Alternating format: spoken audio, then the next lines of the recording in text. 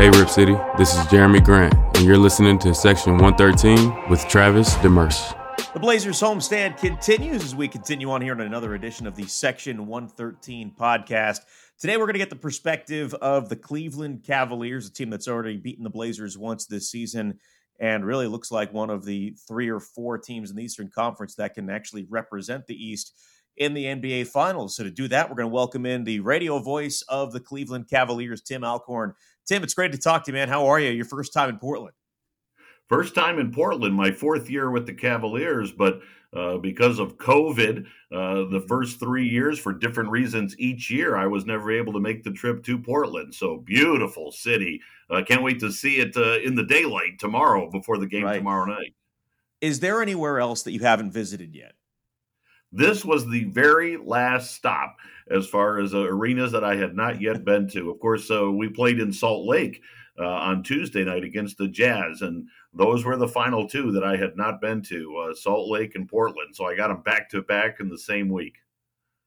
There you go. I have one spot left, Boston. We're going to go there in March. I've been there, but I've never called a game there, and I've been told that the broadcast position by pretty much every other announcer in the league, that's not the most ideal setup there in Boston. It's horrible. It's absolutely horrible. You're in a corner and you're low. So when the ball is down at the other end of the floor in the same corner that you're in, you have no clue who has the ball. Just look for the ball going up in the air, and you'll know it's a shot, and then you'll figure out as they come running back to the other end who actually shot the basketball.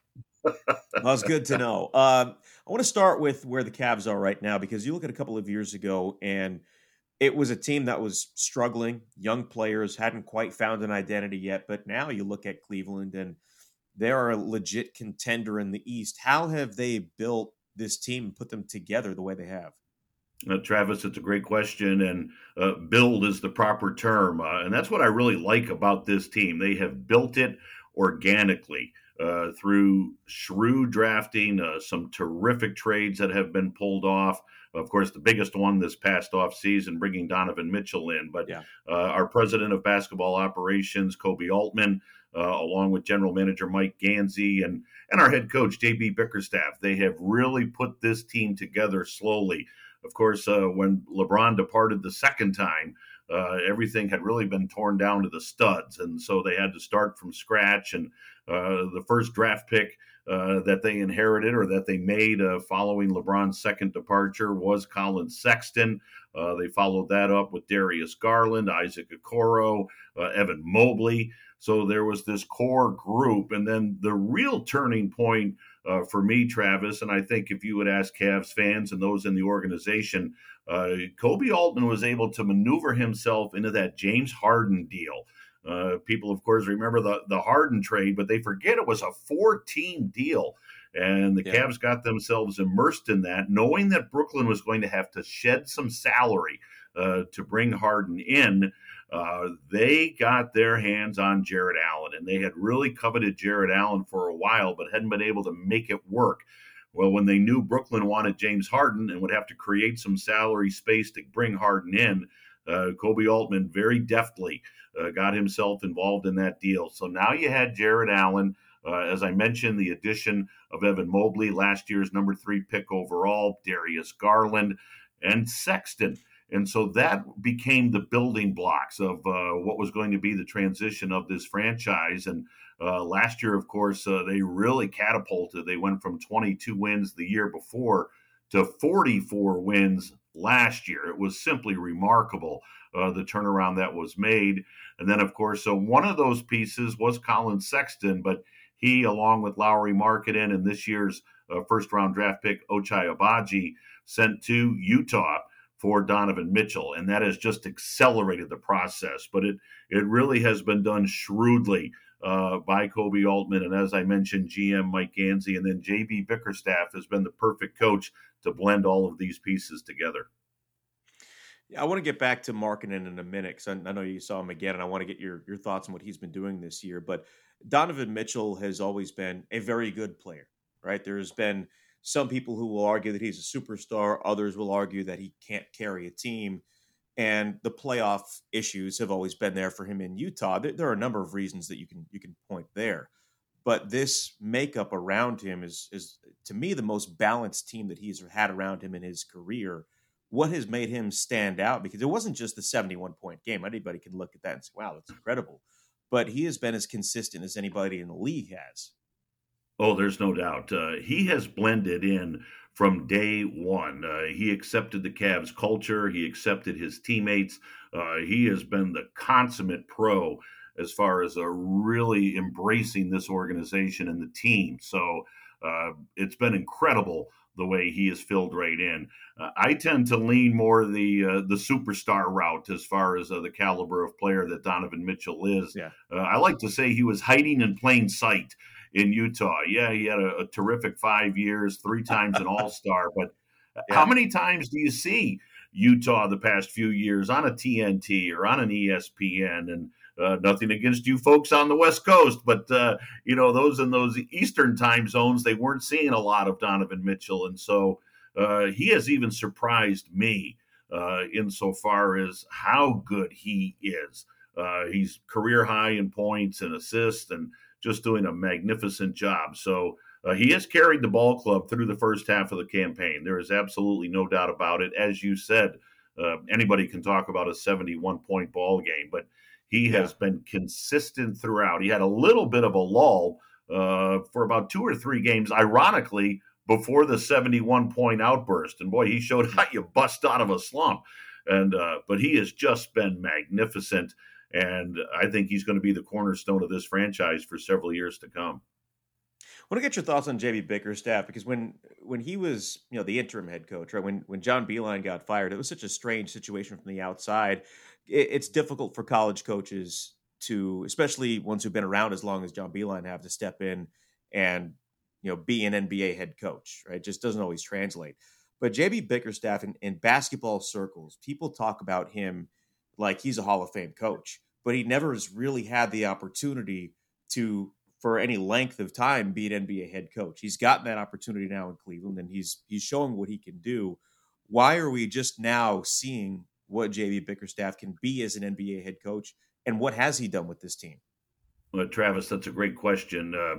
JB was brought to the Cavaliers initially under John Beilein, who you referenced, but JB was the associate head coach, and there was a plan in place. Obviously, it got accelerated very quickly, but yes, JB was the head coach in waiting.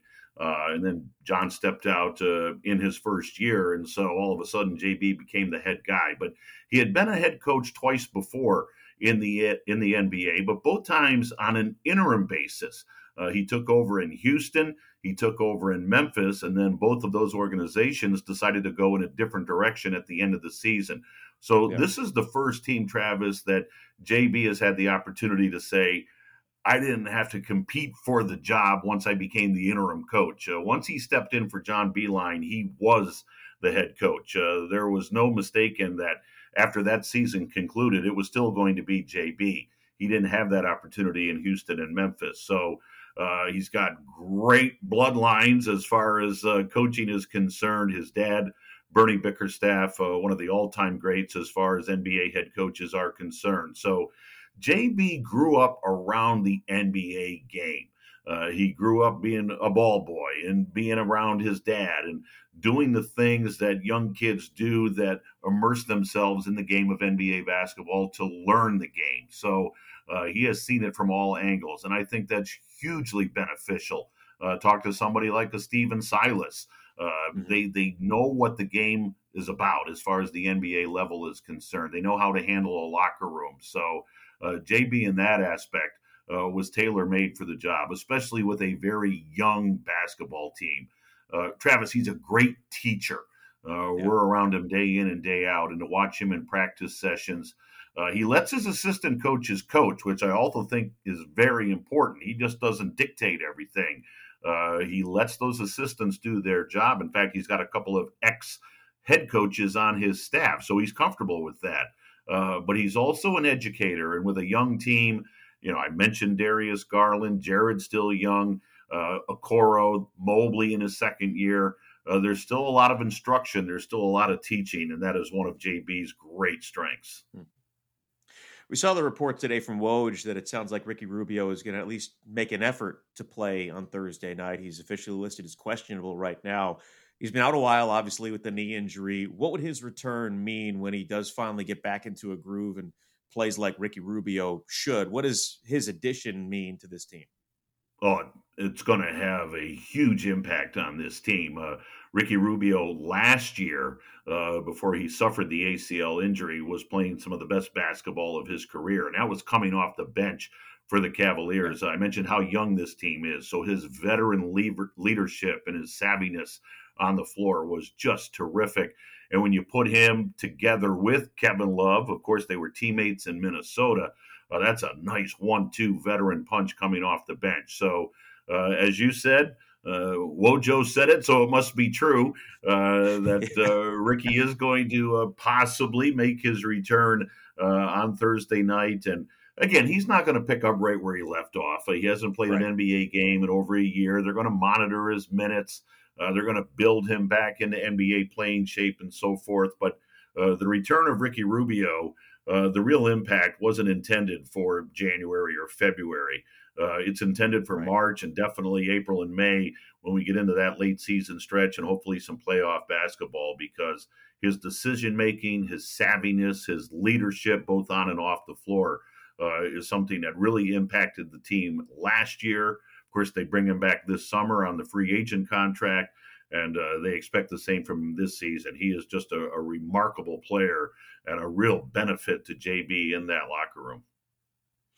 Tim, if you can get to this part quickly, because I do want to leave some time to talk about you here for a minute, but you had a chance to see Larry Markkinen again. You mentioned him earlier.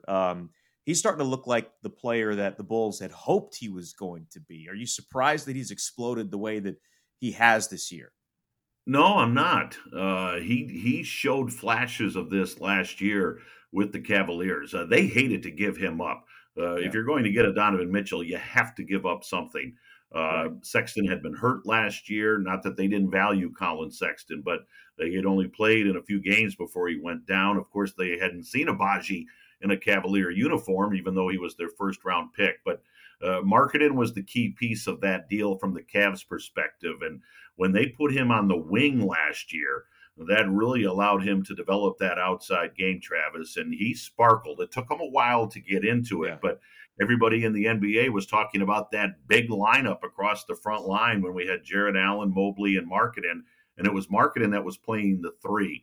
So I'm thrilled for Lowry. He's a great young man. He's a terrific talent, and boy, his success in Utah this year has been just off the charts. Let's hope he can play in Salt Lake City for his home team as an all-star. You know, Tim, you mentioned this was your fourth year. We were, I'll do the air quotes here, rookies the same season. And there are 30 announcers, 30 radio play-by-play announcers in the NBA, and there are 30 different paths to get those jobs. And they're all fascinating. But to me, yours is incredibly fascinating because you were a high school broadcaster for a long, long time and well entrenched in that community. And you are now the voice of the Cleveland Cavaliers, which I don't know if it's like that for you, but it is for me. It's still weird to hear that, you know, even a few years in. Very much so. Tell our listeners in Portland a little bit about how you got to be where you are, because I'm sure in Cleveland folks know the story, but I don't think too many do out here on the West Coast. Yeah, as you said, Travis, and it's very true. We're blessed. Only 30 of us have the job to be the voice of an NBA team. And I actually worked at an affiliate station on the Cavs radio network that was the next county over from downtown Cleveland. And I did high school sports in that market for 30 years. High school football, high school softball, high school baseball, and a lot of high school basketball. And as an affiliate station, we also had a great relationship with the Cavs, and I was down at the arena quite often doing live shows from the floor and so forth. And there were also a lot of people within the Cavs organization that lived on the west side of Cleveland, which is where the station was that I worked for. And they would have either kids or nieces or nephews or whatever it may be, but they knew people that were involved in the high school sports aspect of things in the Cleveland area. And unbeknownst to me, there was a lot of listening to me going on. And very sadly, actually, in September of 2019, the Cavs' longtime television voice, and he was iconic in Cleveland, Fred McLeod, passed away very suddenly. He had a heart attack. And so it was only 3 or 4 weeks before the start of the regular season. John Michael was the radio voice of the Cavs at the time. And so they transitioned John from radio to television. And I got the call, actually an email. I got an email saying, would you be interested in something like this? And I almost fell off my chair because, as you said, very rare is the story of a guy going from covering basically high school sports, doing play-by-play throughout the all 3 seasons of high school sports to the NBA chair. But I relish it. I'm so honored and so blessed, and I've loved every minute of it. The broadcast location in Cleveland is known as the Joe Tate Perch. Of course, Joe Tate, a basketball Hall of Famer as far as announcing, and we won't get into all the greats, but Joe ranks up there with all of the NBA great announcers, Johnny Most, Chick Hearn. Joe Tate's in that conversation. Joe and I were very, very close on a personal level, and so for me to sit in the Joe Tate Perch in downtown Cleveland, it's the honor of my life. It really is. Well, you're certainly deserving of it, and I'm fortunate to call you a colleague in this business. And I've got to ask you about this because a lot of us that do this are fans of other sports. And we were talking on the broadcast last night, and my radio partner, Michael Holton, said, hey, guards want to be bigs and bigs want to be guards. Well, when you do basketball, sometimes you have this idea like, I want to call a baseball game here, there. You got the opportunity to fill in for the Guardians, and not just anywhere, in Dodger Stadium, which is one of the legendary venues in all of sport. You obviously, as you said, had experience doing high school baseball. But what was that like, filling in, doing Major League Baseball and in Dodger Stadium, in the Vin Scully press box? Yeah. Well, I've got long sleeves on, but you're giving me goosebumps right now because when I got the Cavs job, Joe Tate, who I just referenced, said to me, he always called me Timothy, by the way. It was never just Timothy. We just had that type of relationship. He said, but Timothy, there's going to be a moment at some point you're going to look around and go, wow, this is unbelievable. I've made it. And I don't know if it was because I was around, the arena so much in Cleveland that I got used to being in an NBA arena. And they're all basically the same. A basketball court is 94 feet and the basket's 10 feet high, just like Gene Hackman talked about in Hoosiers. Right. So, exactly. But baseball's different. There's something unique about it.